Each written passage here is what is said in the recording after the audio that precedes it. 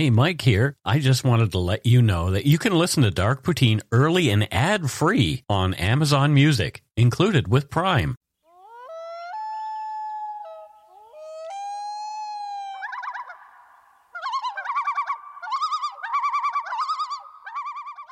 Welcome back to Dark Poutine. I am Mike Brown, and with me, as per usual, is Matthew Stockton. Hello, Matthew. Hello, Mike. Hi, everybody. How are things down there in the Vancouver, Yaletown area? 10 out of 10, thank you. 10 out of 10? Yeah. That's a good thing. I like it when it's 10 out of 10.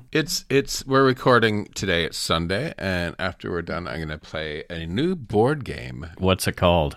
Mansions of something. It's based on H.P. Lovecraft novels. Oh, Mansions of Cthulhu or something? Or Mansions of something. Yeah, no. Yeah. You get like little action figures of Cthulhu, which is cool. That's really fun. The old gods. Yeah, absolutely. The views, information, and opinions expressed during the Dark Poutine podcast are solely those of the producer and do not necessarily represent those of Curious Cast, its affiliate Global News, nor its parent company, Chorus Entertainment. Dark Poutine is not for the faint of heart or squeamish. Our content is often intense and some listeners may find it disturbing. We are not experts on the topics we present, nor are we journalists. We are ordinary Canadian schmucks chatting about crime and the dark side of history. Let's get to it. Put on your toque, grab yourself a double-double and a Nanaimo bar. It's time to scarf down some Dark Poutine. You are responsible for obtaining and maintaining at your own cost all equipment needed to listen to Dark Poutine.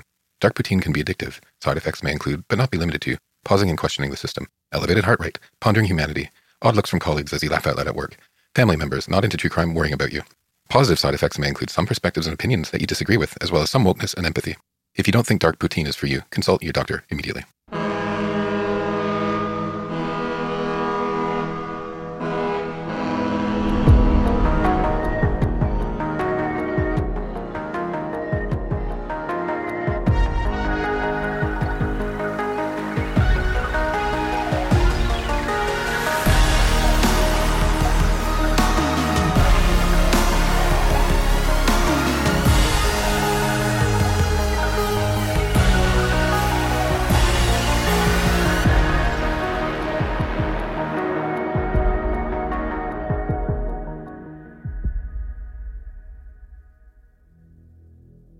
During the evening of Friday, October 13th, and the early hours of October 14th, 1978, a group of teens and young adults attended a gathering in a rural area of Maple Ridge, BC.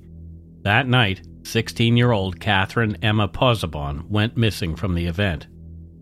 Her partially clothed remains were discovered on the afternoon of October 15th, not far from the location of the party. Investigations revealed the presence of seminal fluid in her mouth, throat, and on her clothing, as well as a tuft of human hair grasped in her hand. The case was treated as a homicide by law enforcement, but without adequate evidence to pinpoint a suspect, the inquiry was eventually suspended. 2 decades later, the case was reopened with the advancement of DNA profiling as a key tool for forensic investigation. Police tested the DNA profiles of the male party attendees against the evidence found on Cathy's body, and there was a match. 20 years after she was murdered, Cathy's family finally saw justice. This is Dark Poutine episode 293, Cold Case Turned Hot, the murder of Cathy Pozzobon. Maple Ridge, located in British Columbia, Canada, has a rich history that traces back to the times before European settlement when the Cathy and Kwantlen First Nations peoples inhabited the area. These indigenous communities lived along the rivers and coastlines, relying on the abundant natural resources for their livelihood. Maple Ridge is nestled between the Fraser River and the Golden Ears, which are part of the Coast Mountains, providing the town with a picturesque backdrop. Europeans first settled the area that would become Maple Ridge in the 1850s. Its name is believed to have originated from the maple trees that line the shores of the Fraser River in the early days of the settlement. Maple Ridge was incorporated as a district on September 12, 1874, making it one of the older communities in British Columbia. Could you imagine a more Canadian name for your town than Maple Ridge? It's pretty Canadian. Some of us who have lived there used to call it Maple Ditch. Maple Ditch? Why? You didn't like it? It was a different time in your life. It was a different time in my life, and there were different... I had a different experience with the place that I might have today. Okay. Our neighbor was a bit of a sociopath. Oh, having a neighbor who's a sociopath is always difficult. Oh, it was really, really bad, to the point where we called police once. Oh, gosh, that's horrible. The growth and development of Maple Ridge were significantly influenced by its geographical features, primarily the Fraser River and the rich, fertile land that was ideal for agriculture. Settlers engaged in farming, dairy production, and logging, utilizing the river for transportation and trade. Agriculture became the backbone of the local economy, with berry and dairy farms flourishing in the region. In addition to farming and logging, Maple Ridge's natural beauty and resources attracted leisure activities and tourism. The nearby mountains and waterways provided perfect spots for fishing, hiking, and nature appreciation. Over the years, Maple Ridge saw steady growth. The introduction of the Canadian Pacific Railway in the late 19th century further boosted the local economy by linking the community with larger markets and facilitating the transport of goods and people. Throughout the 20th century, Maple Ridge evolved, slowly transitioning from a primarily rural community into a more suburban one. This was particularly evident after World War II, when many urbanites moved to Maple Ridge and the surrounding areas to take advantage of the more tranquil lifestyle and affordable land. This suburbanization accelerated in the latter half of the century as Vancouver's metropolitan area expanded. Despite the growth, Maple Ridge has maintained a balance between urban living and its rustic heritage. I lived in Maple Ridge between 2000 and 2005, and worked on films shot in the area from 2005 to 2009, so I know my way around. Maple Ridge officially became a city on March 26, 2014, but despite this change in status, it retains much of its small-town charm, with community events, historical sites, and ongoing commitment to preserving its historical legacy. The history of Maple Ridge is marked by its close relationship with the natural environment and a community spirit that reflects both its indigenous roots and settler past. Maple Ridge honors its heritage through various community activities, museums, and cultural events celebrating its diverse history. As of 2022, the population of Maple Ridge is just over 96,000 people and growing. In 1978, Maple Ridge was a relatively small community as compared to today. At the time, it was more rural and less developed, with its landscape characterized by agriculture, forestry, and natural settings. The population in 1978 was much smaller, with a strong sense of community and a slower pace of life. Everyone knew everyone else. The economy was centered around local businesses, farming, and the lumber industry, which has been a traditional economic driver in many parts of British Columbia. Maple Ridge's proximity to Vancouver meant that it was also a community for people who might commute to the city for work while preferring to live in a more rural setting. As Maple Ridge was somewhat secluded in a smaller community, the tragic disappearance and subsequent murder of Cathy Pozzobon had a massive impact on the residents there. A homicide case was particularly shocking and remained in the collective memory of the local population for years, especially as it was unsolved for 20 of them. This case was in fact suggested by several Dark Poutine listeners who'd lived in Maple Ridge and the surrounding area at the time and were moved by Cathy's murder. Well, I always think about the psychology when our listeners write in to get us to cover stories from their local area.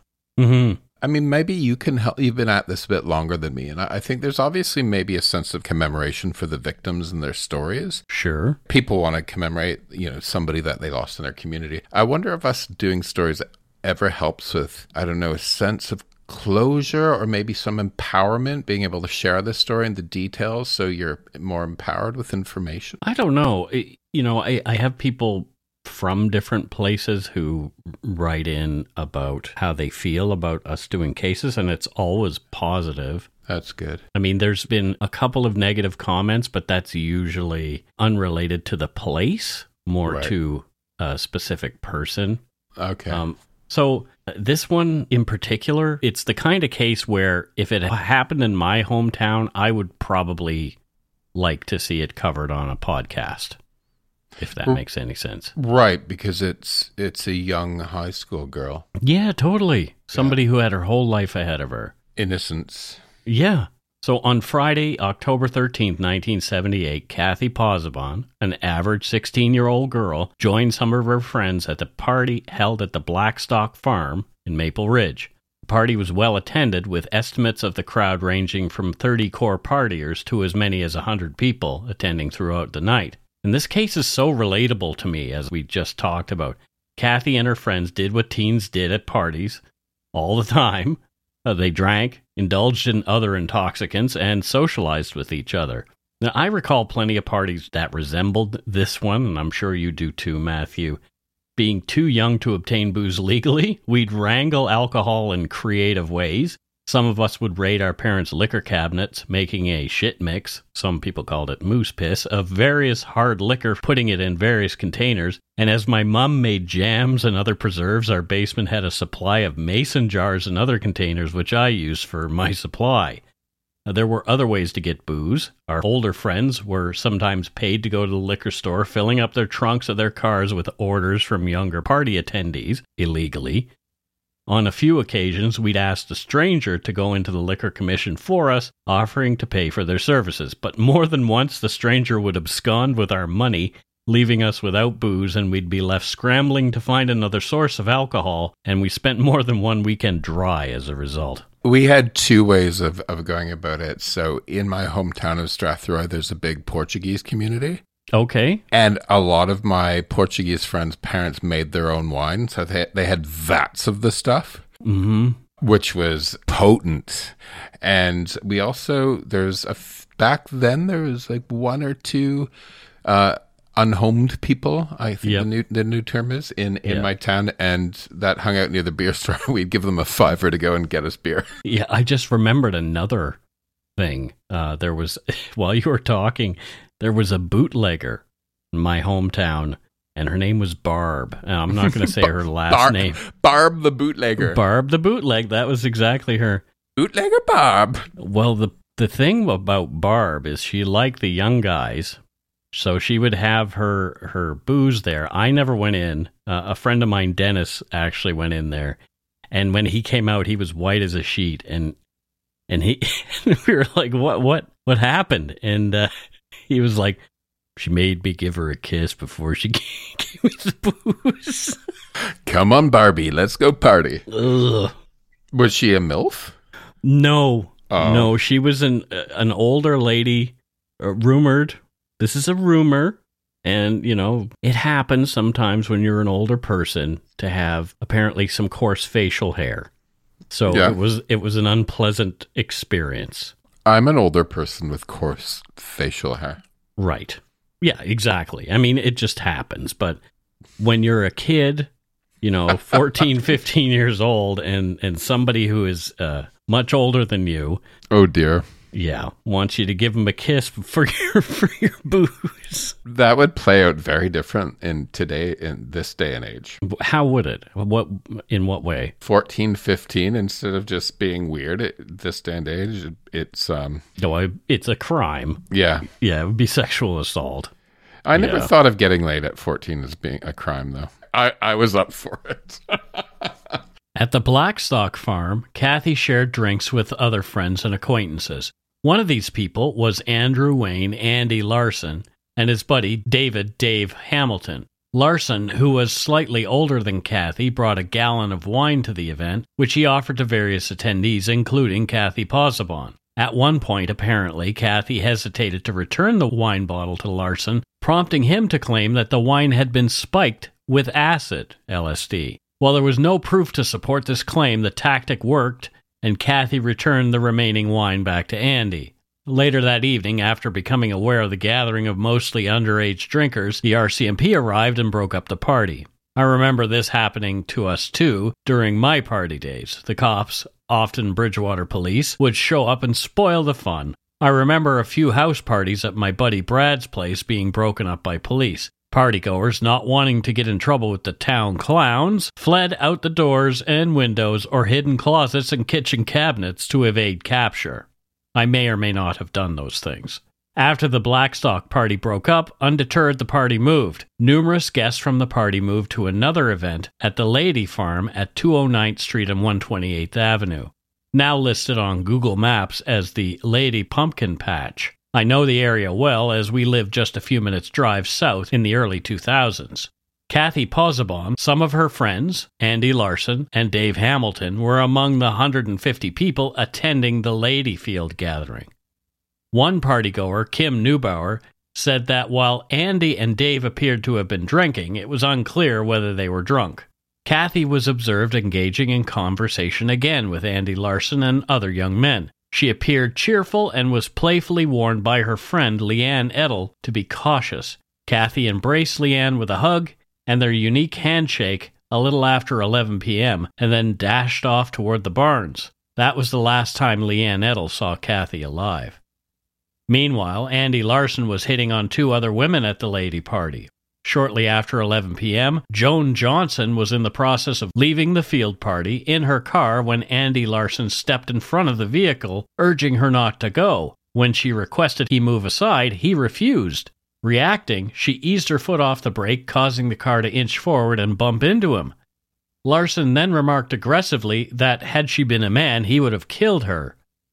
Joan said this was odd behavior for Andy, who she knew was a generally easygoing and mild-mannered guy. That night, she remembered Andy being loud and obnoxious, and that he had that large bottle of wine, a gallon jug, in his hand the whole night at both Blackstock and Lady, including at the time of the incident with her car. Joan later recalled seeing Andy Larson outside of Price's convenience store, very intoxicated, at around 1:30 a.m. in the morning. She said he was swaying back and forth and looked out of it. However, she couldn't recall whether it had been the night of the party or the next day. Another woman, Cindy Hofflin, interacted with Andy Larson that same night. She noticed Andy's pupils were dilated, perhaps indicating he had something other than alcohol in his system. Perhaps his earlier claims of LSD use were true. However, Cindy did take a couple of swigs from Andy's ever-present wine bottle, but she did not feel any effects of LSD intoxication. Cindy had to be home by 11 p.m. and was getting into her car to leave at that time. Andy Larson, uninvited, jumped into her car unexpectedly, holding her hand and expressing his fondness for her, claiming he preferred her over all the other girls at the event. He invited her to stay longer and proposed a stroll in the field, which was the same field where Cathy Pozzobon's body would later be discovered. Cindy spent roughly 15 minutes with Andy in the car, but refused his offer for a walk. She headed home after 11 p.m., but not before reluctantly kissing Andy Larson. Dennis Bassanesi said that at the laity party, Andy Larson proposed he have a drink from his gallon of wine. Dennis declined this invitation. Following his refusal, Larson made a hostile remark suggesting, "How about I smash it over your head?" To which Dennis responded with a simple, "No thanks." So this guy sounds a bit like an a-hole. A bit like an a-hole, yeah. Yeah, I mean, well, I always hated people. So, you go out to have fun at a party, right? There's a troublemaker. Not every time, but often there's one aggro guy that's like jumped up, chest beating, being rude to people he's trying to make passes on and threatening people. It's like, if you can't just have a good time, don't come to the party. Dennis Bassanesi later asserted that, in his opinion, Andy didn't appear to be seriously inebriated at the moment he threatened him. Regardless, Andy finished off the bottle himself at some point during the lady party. Dean Kirkhuse was present at the lady field party on the same evening. He arrived between 11 and 11:30.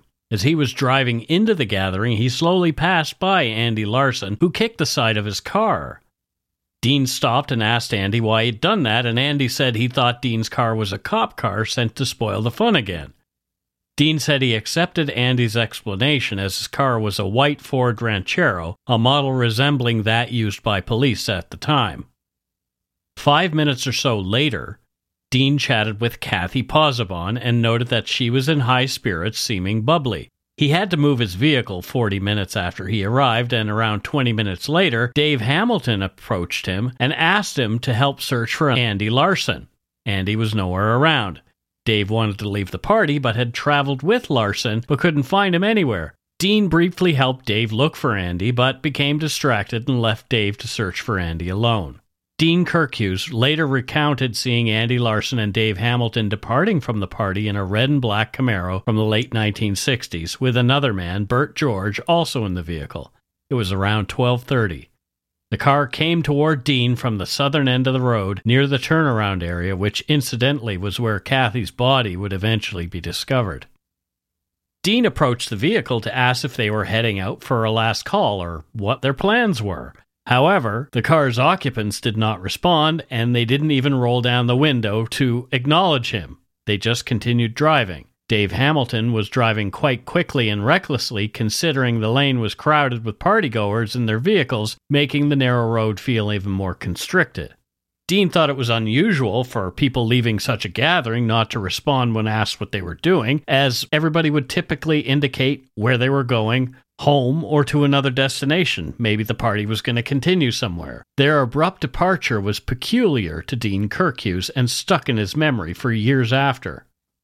Dean left the party close to 1 a.m. and was among the last to do so. In the meantime, Leanne Edel was quite distressed because she was ready to leave the gathering but couldn't locate Cathy Pozzobon. They had planned for Cathy to spend the night with her, but she was nowhere to be found. Perhaps, she thought, Cathy had left with someone else. When Cathy didn't come home the next day, her family became worried and reported her missing to the local police. After discovering Cathy was last seen at the 18-acre Lady property, a search party was struck and began looking for the 16-year-old. A few of the searchers were youngsters like Dean Kirkhughes, who'd been at the party and felt compelled to look for his missing friend. At around 2 p.m. on Sunday, October 15, 1978, directed by a high school teacher, Jim Lindsay, who'd spotted something in a nearby field after climbing up a silo for a better look, searchers found Cathy's partially nude body in a field near the site of the party, around 100 meters away. More after a quick break and our Supernatural Circumstances trailer. Hey Dark Poutine listeners, Mike here. Are you ready to dive deep into the mysteries of the supernatural? Join me and award-winning paranormal researcher Morgan Knudsen as we dissect chilling phenomena on Supernatural Circumstances. From spine-tingling hauntings to creepy cryptids and other paranormal subjects, we'll be your guides on this extraordinary journey. We're in Season 2 right now, so there are plenty of episodes for you to catch up on. Buckle up and explore the unknown with us and numerous expert guests. Download Supernatural Circumstances wherever you podcast.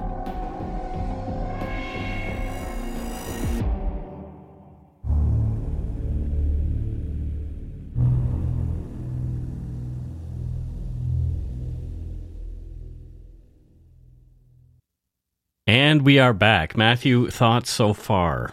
So imagine that, okay, I have no sympathy, first of all, okay, for somebody who murders somebody or rapes them. Right, yeah. Imagine you do something in the 70s, right? Mm-hmm. You think you got away with it. Right. And over the decades, DNA advances and you're starting to see news stories. Yeah. Like, would you be crapping yourself worrying that it's going to come around to you? Or I bet you, because there's been so many cases solved with DNA lately that there are people who are just, they thought they'd gotten away with it and are crapping their pants, waiting for the knock on the door. Imagine living like that. No thanks. It'd be horrible. I mean, you mentioned at the beginning that DNA advances got the guy. Let's go get into this and see who did it. Yeah. Well, if they're perhaps, a psychopath like Dennis Rader, he did this thing that he would essentially compartmentalize his life from his crimes.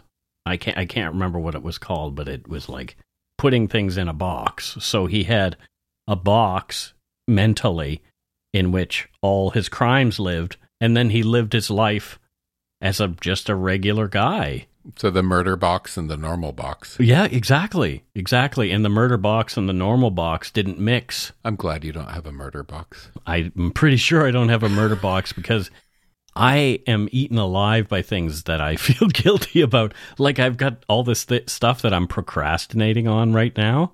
And oh my God, I'm having trouble sleeping because I wake up thinking about it.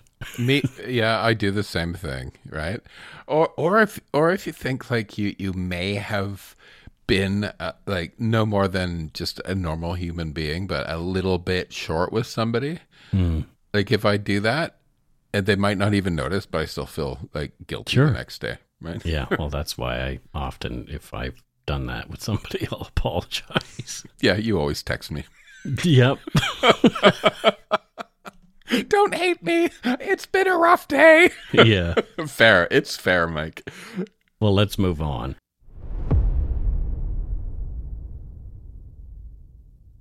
It was immediately clear when the search party found Cathy's body that she had most likely been sexually assaulted during her murder. According to court documents, quote, her body was spread-eagled and her genitals elevated and exposed. She was nude except for part of her upper body. Her sweater was around her neck and her bra had been pulled up, leaving her left breast completely exposed, end quote. The evidence indicated that Cathy was rendered unconscious from a blow to her head and then dragged from a barbed wire fence nearby to the point where her body was eventually found. The evidence also indicated that she was sexually assaulted and strangled at the place where she was discovered. The condition of the grass, the blow she received to her head, and the bruising to her neck suggested she was alive when she was dragged from the fence between 150 and 150 feet from where her body lay. It appeared that her clothing had been removed before she died or while she was in the process of dying. The marks evident on her neck led investigators to surmise Cathy had been strangled manually. After a thorough medical examination, coroner Doug Jack confirmed Cathy Pozzobon's cause of death to be asphyxiation and that she died sometime soon after midnight on the morning of October 14th, 1978. How the heck does this happen at a high school age party? Yeah, right? We were talking about how much we relate to this, and then here's where it goes off the rails. Because this never happened at a party that I went to. No, and people, you know, high school kids are there for a good time. They're just having some fun. And then, like, what you just read is just so brutal. And she's just left like that, right? Yeah. It's hard to fathom how it just feels like there was suddenly this escalation of this horrible thing that shouldn't have been there, you know? Mm-hmm. Yeah. I feel for her. She's only 16. God. Yeah. I mean, we've got a picture of her here. She was cute. Yeah. You know? Like, Fourth. Yeah. Just like innocent 16-year-old girl. Absolutely. Just, you know, she would have been living her life now. Yeah. Oh, boy. Cathy had, in fact, been sexually assaulted. The encounter had not been consensual. This is graphic. From court documents, quote, there was injury to her labia, which was consistent with being caused by an erect penis. Her own blood was found on the clothes she was wearing. What appeared to be bite marks were on her breast. One of her own pubic hairs was found in her mouth. Semen was found in her mouth and larynx. Semen was also found on the sweater she was wearing at the time of her death. Finger bruises on her inner thighs were consistent with her thighs being pried apart. End quote. There were 28 hairs in Cathy's palm that did not belong to her and may have indicated she'd fought her attacker. The hairs found in Cathy's hand ranged from 8 to 12 inches in length, and as it was the 1970s, plenty of male partygoers had longer hair. Swabs were taken from Cathy's body, including her larynx and throat, as well as her sweater, and preserved. These included seminal fluid. Cathy, born on April 13, 1962, to William Victor and Florence Elizabeth Pozzobon, was a well-liked grade 11 student at Garibaldi Secondary School at the time of her murder. And of course, this caused her classmates and teachers and the community at large a massive amount of concern and grief. The finger-pointing started right away, but no one really knew who'd killed her, other than her murderer, of course. According to a later Province newspaper article, one dark rumor claimed that Cathy had been dosed with LSD and passed around during a gang rape. There is no evidence to prove this to be the case. Cathy was said to be friendly and outgoing and loved team sports. Her classmates planted a tree in her memory outside the school's entrance. She was buried in Maple Ridge Cemetery. The plaque on her grave marker reads, "All things bright and beautiful." An RCMP task force of 9 investigators included a pair of experienced investigators from the Special Crimes Section in Vancouver. By November 1st, the Surrey Leader reported the team had interviewed 160 people, including all the partygoers, and had, quote, no new leads. Every male who attended either party became a person of interest to the police. All denied knowing what happened to Cathy Pozzobon.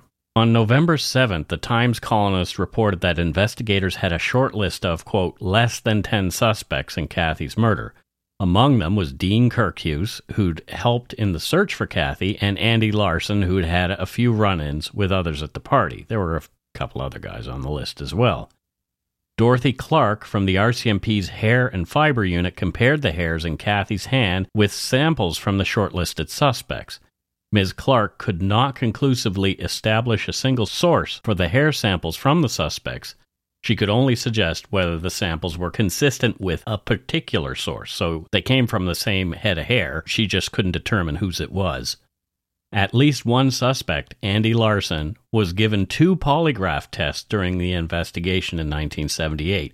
It's unknown what the results of those tests were, as that's not public, and the case grew cold. You know, a cold case like this, it's a small town, right? Mm-hmm. And it's still kind of a smaller community. Sure. Could you imagine the cloud over everybody that was at that party in the community? There definitely was, and we'll get into how it affected a few of them later on. Okay. In 1988, Sergeant Stavanyord and his team revisited Cathy Pozzobon's unsolved 1978 murder case, re-interviewing previous suspects and witnesses to uncover any new information. The men, including Andy Larson, were interviewed at the police station, while the women were interviewed at their homes or workplaces. Larson's recorded interview proceeded without him being informed of his legal rights, as he was not being treated as a suspect, but as a potential source of new information. During the interview, Andy Larson pointed at Dean Kirkhughes as the most viable suspect in Cathy's murder. A portion of the conversation, as recorded by investigators, was later released in court documents. It follows, and it's hard to read, because it's the way people speak. Larson: Yep, one name you mentioned was Kirkhughes, Dean Kirkhughes. I don't know why, there's no reason for me to say anything or implicate him or in any other way, but it was like everybody that I knew, they just sort of left him alone after that. Like it seemed like he just went on a bit of a loner trip. Sergeant Stavanyord: Well, I'm aware of that too. Because it was his crew, Neubauer and Wallbank, and all were at his ranchero, and they were basically the last ones supposedly to see Cathy alive. So there was a lot of heat put on him. Even press clippings in the newspaper didn't mention it by name, but mentioned their car, and everybody knew who they were talking about. So it's my understanding that, a lot of people wanted to shy away because they didn't know if he was or he wasn't, or whatever. Larson: Yeah. Sergeant Stavanyord: Yeah. Larson: Yeah, and that's I don't remember who even or what people I know that have talked about him years ago at the time this is happening and all that kind of stuff, and he sort of seemed freaked out about the whole thing in a different way. Other than not being able to string a sentence together, he seems he seems like he's intentionally redirecting here. Well, to me, right? Right? I mean, that's how one would think. However, after the interview, where Larson appeared truthful to the sergeant, Stavanyord recommended that he should not be regarded as a suspect. It would be another 10 years before Cathy's murder was once again reinvestigated. DNA technology had improved to a point where the investigators believed that the samples taken from Cathy's body would potentially match with samples to be taken from the 6 remaining persons of interest in her death. By the late 1990s, advancements in DNA technology had transformed forensic science, enabling more accurate and reliable DNA comparisons. The polymerase chain reaction (PCR) test became a key tool, allowing for the amplification of tiny DNA samples into quantities sufficient for analysis. The adoption of short tandem repeat (STR) analysis became the gold standard for genetic fingerprinting due to its precision and the small sample sizes required. Automation and computerization streamlined the sequencing and analysis of DNA, considerably cutting down the time needed for processing. The establishment of comprehensive DNA databases facilitated the swift cross-referencing of DNA profiles from different cases and individuals. Techniques such as the mitochondrial DNA (mtDNA) analysis provided options for examining degraded samples, and Y chromosome analysis offered a method for tracing male lineage, proving especially useful in complex forensic cases. Moreover, enhanced quality control measures and standardized procedures ensured the consistency and accuracy of DNA testing across laboratories, significantly increasing the role of DNA evidence in solving crimes. These technological strides by 1998 had notably expanded the capabilities of law enforcement agencies to solve cold cases and secure evidence for ongoing investigations. Of the men whose DNA was compared, one sample matched the DNA of the preserved seminal fluid taken as evidence in 1978. It belonged to Andrew Wayne Andy Larson, who now lived in Mission, BC. From court documents, quote, "On September 10th, 1998, Sergeant Paulson and Constable McLeod went to the Larsons' home. The officers introduced themselves to Andy, who had gotten out of bed after being awakened by his mother. Sergeant Paulson, Constable McLeod, and Andy Larson sat at a table. Larson's mother sat in the adjoining living room. Sergeant Paulson told Larson he was from the Unsolved Murder Unit. He asked Andy if he would provide a blood sample so that it could be compared with DNA found at the location of Cathy Pozzobon's murder. Larson agreed to provide a blood sample." End quote. Larson signed a biological evidence consent form and said he did not want to talk to a lawyer. Sergeant Paulson then gloved up and took a sample of Andy's blood, after which Andy initialed the container used for the sample, as requested by the investigators. They said it was to preserve the chain of evidence. Before they left, the officers told Andrew Larson that the results of the comparisons might take as much as 2 or 3 months.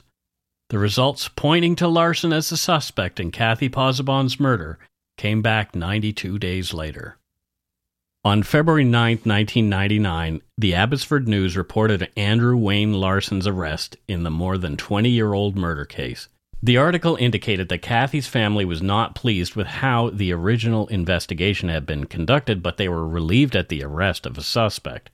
At the time of his arrest, Andrew Larson was a married man and had children.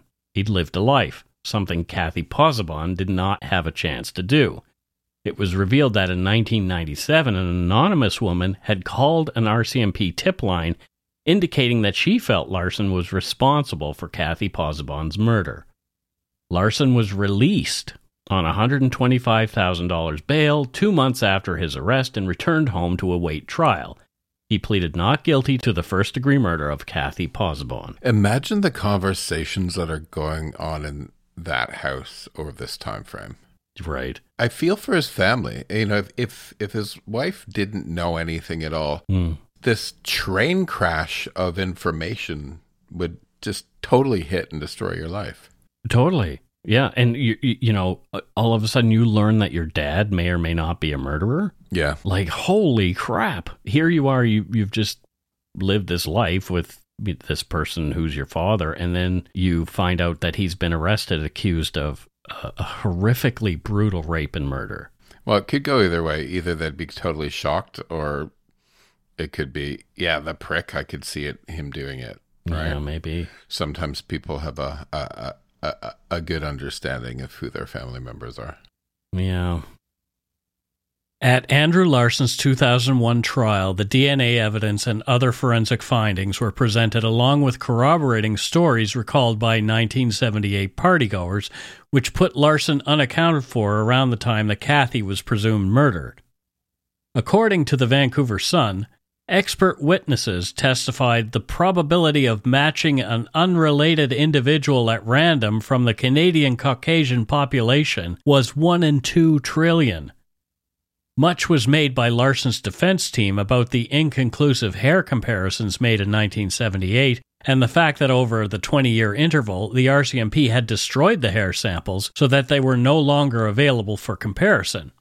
Perhaps someone else had actually killed Cathy. They also tried to use Andrew Larson's level of intoxication as a defense, perhaps to mitigate between first-degree and second-degree murder. This was disputed by numerous witnesses who stated that Andy did not seem overly drunk throughout the night and seemed well in control of his actions. In his decision, Honorable Mr. Justice S.R. Romilly said that he found that although the case was circumstantial in nature, the Crown had proved its case beyond a reasonable doubt. Romilly wrote in part, quote, "In this case, there is evidence that the accused was in the company of Cathy at the Blackstock party and the Lady Field party. There is evidence that shortly before the disappearance of Cathy, the accused tried to prevent Joan Johnson from leaving the party. Shortly after that, he tried to convince Cindy Hoffland to stay at the party and go into the field with him, the same field where Cathy's body was found.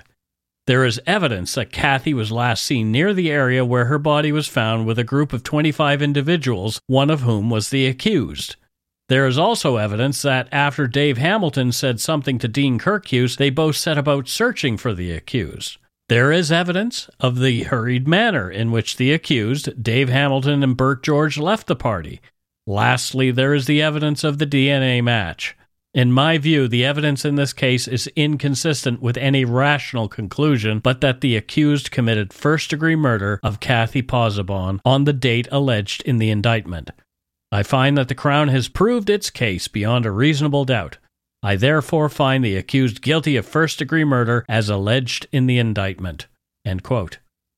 As a postscript to his decision, Romilly went on to mention the poor treatment of other suspects in the case by the police. Quote, "Evidence was led that in 1978 the police believed that Dean Kirkhughes was somehow responsible for Cathy's murder. The evidence suggests that the police treated him, Dave Hamilton, and Bert George very badly. Although these young men ranged in age from 16 to 18 at the time, they were apparently questioned by police for long periods of time and refused permission to call either their parents or a lawyer. What was even more reprehensible was that the views of the police were somehow leaked to the media. Part of the leak was the description of the type of car that was occupied by the three young men, who the police claimed were the last persons to have seen Cathy alive." He continued, quote, "In a small community such as Maple Ridge, it was not difficult for citizens to realize to whom the media were referring. This behavior must have had a devastating effect on the lives of these three innocent young men. This type of publicity obviously made them the targets of a whispering campaign in Maple Ridge. In my view, while the damage done to these young men may be irreparable, it may not be too late for a public apology to be made to them. One could only suggest that that would be the right thing to do." End quote. As he was convicted of first-degree murder, Andrew Wayne Larson, 44 at the time, was later sentenced to life with no possibility of parole for 25 years. And this would make him 70 years old when he would become eligible for parole, but considering the brutality of the crime, in all likelihood, he might remain in prison longer. As would be right and proper. Yeah. We're getting to that time now, like this case was 2001, I believe, is when he was convicted. So we're getting to the point where he's either out on parole now for some reason because he's served half his time or whatever. I don't know. I'm not entirely sure how things work, but sometimes it's very confusing. This is the thing with like mitigating circumstances and aggravating circumstances. Okay, he has been found guilty of murdering a young girl at a party when he was a kid too. Yeah. However, he didn't. He let everyone suffer not knowing for decades. Right. Yeah, so, it's.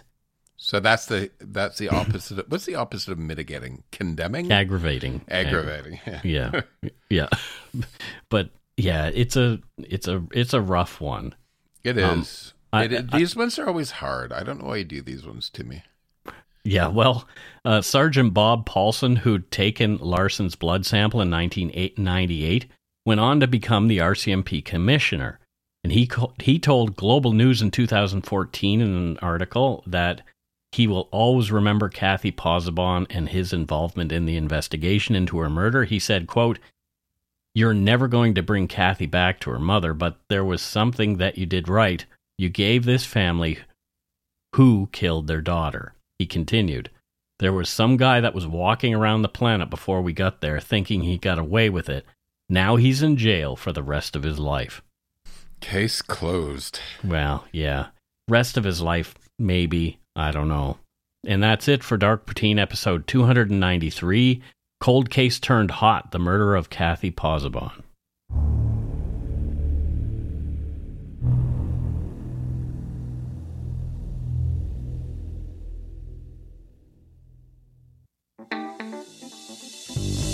That's right. It's time for voicemails. You can leave us a message at 1-877-327-5786 or 1-877-DARK-PTN. We'd love to hear from you. Let's see who called us this week. Let's listen to our first voicemail. Hello, guys. This is Julia calling from Italy, where I currently work. Southern Italy, somewhere halfway between Rome and Naples. But I'm actually from Austria, and I partially grew up in Canada. I wanted to thank you for your podcast, which I immensely enjoy. I happened upon it when I was in Canada playing in the Underwater Rugby World Championships this summer, and afterwards we traveled around a bit and listened to your podcast, long stretches of Canadian roads that we traveled along. And I hope you recover from COVID soon. I got it while in Canada, and it can be a bummer, so I hope you get better soon. I actually wanted to send you a voicemail for the 600th episode, but then time got away from me here in Italy with my job. I'm looking forward to seeing if you figure out what I do. Anyway, I wanted to thank you for the podcast, the stories, the glimpse into Canadian society and society at large, and into how people function inside their brains. I find it fascinating, and I also find it really lovely to listen to you talk about yourselves and your lives. So thank you for all of that from Italy/Austria, and all the best for the future. Bye. From Italy. Wow. That's great. And Austria. Italy and Austria. So I'm looking at, just ran a report of our listens from Italy. And since we've joined Megaphone, which was in July of 2022, we've had 2,143 downloads from Italy. So thank you for being one of those who listen to our show. Absolutely. And yeah, in terms of it, so first of all, underwater women's rugby, cool. Right. Because I'm a rugby fan. And yeah, Matthew's a big rugby fan. But I know nothing about underwater rugby, so I'm now going to look it up. But I think I was actually supposed to be in Julia, in your home country this Christmas, but I need to delay that. I'm thinking about going into the spring to Vienna. And I think your job, other than your rugby, is ensuring around the world that people are baking sacre torts properly. What's that? Well, there's a hotel in Vienna called Hotel Sacre, and they created this cake called a sacre tort. And I've actually had one from the hotel in Vienna, and it is perhaps one of my favorite desserts. So that's Yulia's job, making sure that they're baked properly around the world. Well, that's fun. Currently in Italy, doing that. I like ensuring that I try local cuisines. Like when I went to Louisiana, I had to make sure that I had a beignet from the proper beignets place. Have you never had a sacre tort? No, I've never had it. So good. Yeah, I'll have to try that. Yeah. Let's listen to another voicemail. Hi, Mike and Matt. My name is Virginia, and I am from southwestern Ontario, a little town called Princeton. I apologize for being tardy, but I just wanted to congratulate you on your 6th anniversary and wish you a happy Halloween. Well, thank you. Thank you, Virginia. My mother is also named Virginia from southwestern Ontario. Maybe she's my mom. Maybe. So what do you think she does there in southwestern Ontario, Matthew? She's a professor at Princeton University in Princeton, southwestern Ontario. Oh, yeah. This Princeton University has like underwater firefighting and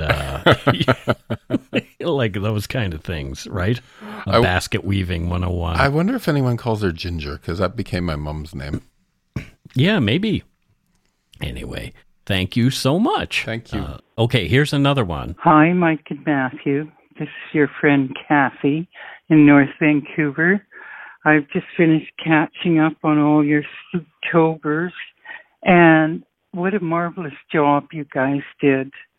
I just wanted to say happy Halloween and happy anniversary. 6 years already. Holy cow. I think I was really touched by your work on the Cree stories. Especially the Star People and the fiddlers. My granny was a fiddler, but not from the Sandy Lake fiddlers. And I'd never heard that story. So I'm glad that I've heard it. Thanks, you guys. Bye. Now, Cathy is a good friend of ours. Matthew, you've met Cathy. Yes, Cathy I have. and some online things that nice we've done. To hear, Cathy.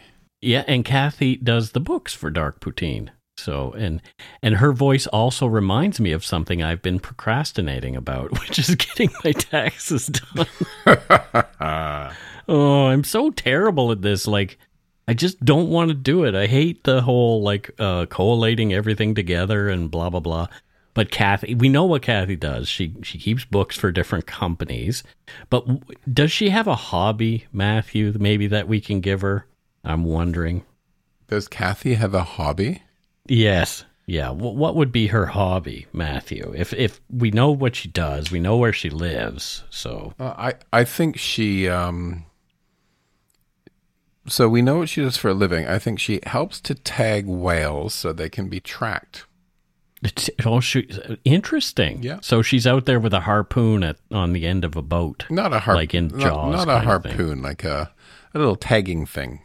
Oh, okay. Yeah, so I guess it's a harpoon, but trying to save whales using the word harpoon sounds like the wrong word to me. Probably not the right word.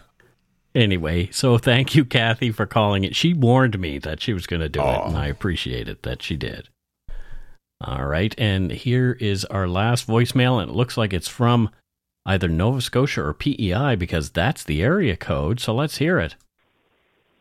Hey, this is Megan. I'm from Nova Scotia.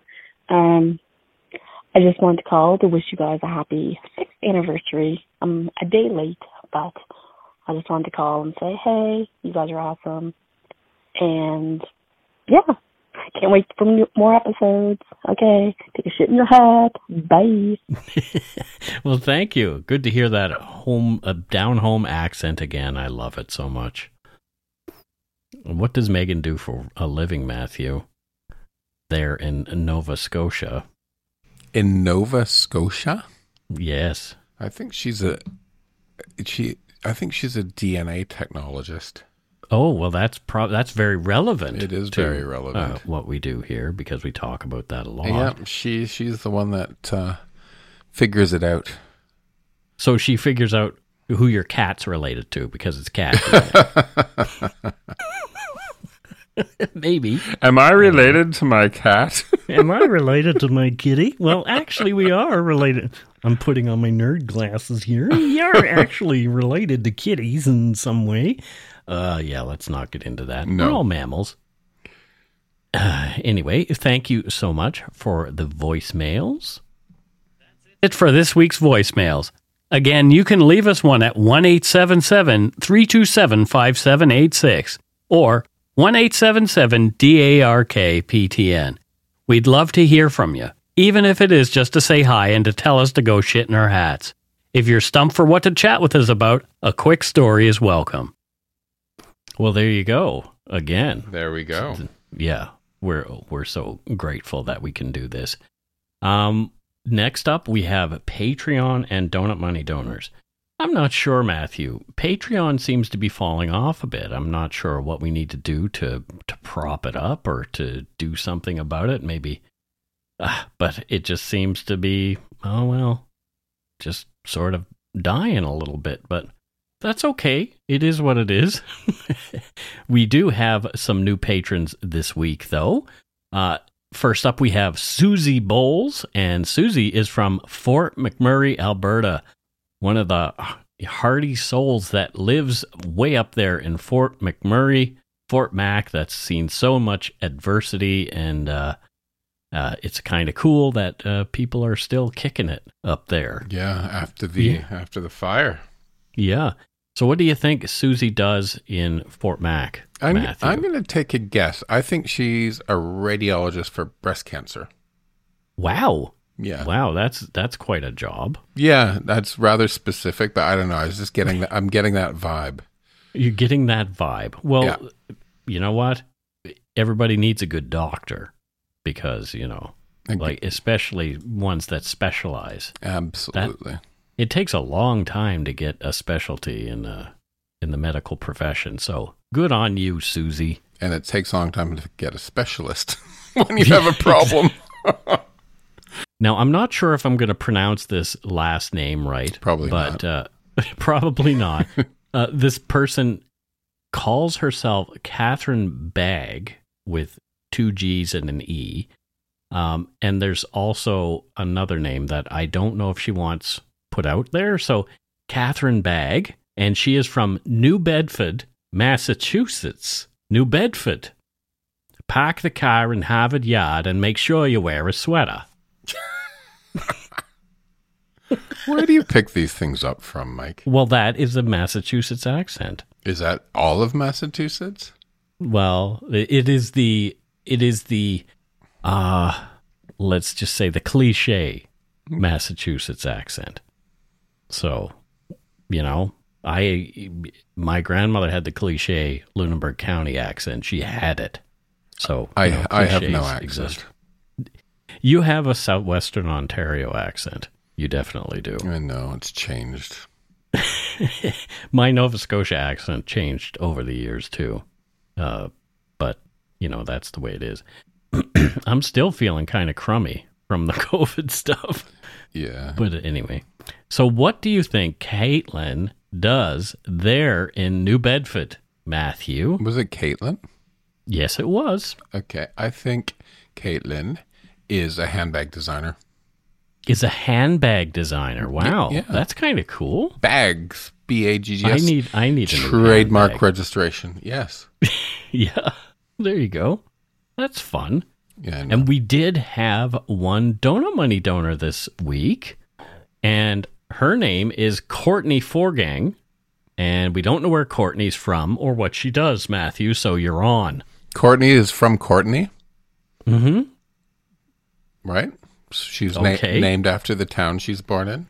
Or is it? Her name Courtney is spelled differently than the Courtney. Yeah, place. her parents just wanted to shake it up a little bit, right? Shake it up a little bit, sure. Shake it up.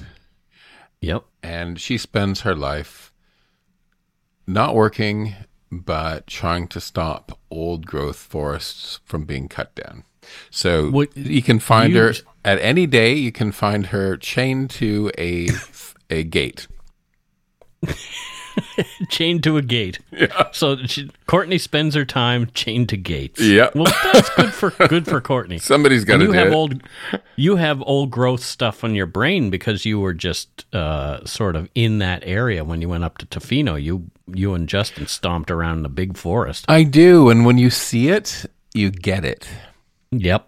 When you see it, it's funny. If you've never been to British Columbia or an old growth forest, you're like, well, people need wood. But once you see it and sort of the trees themselves, but also all of nature that lives off of them, you kind of realize why they need to be protected.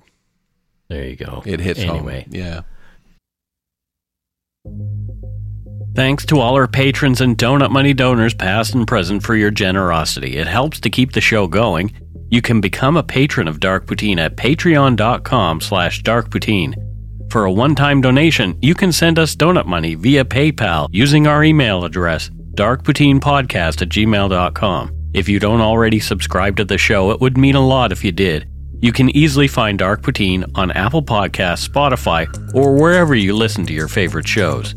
If you haven't gotten yours yet, my book, Murder, Madness, and Mayhem, is available to order via a link on the Dark Poutine website. And speaking of darkpoutine.com, please check it out for show notes and other cool stuff. We'd appreciate it if you took the time to give Dark Poutine a like or a follow on Facebook and Instagram. Most importantly, thank you for listening, and tell your friends about us. Word of mouth is a powerful thing. And that is it for this episode of Dark Poutine. So until next week, don't forget to be a good egg and not a bad apple. Bye, everybody. Bye.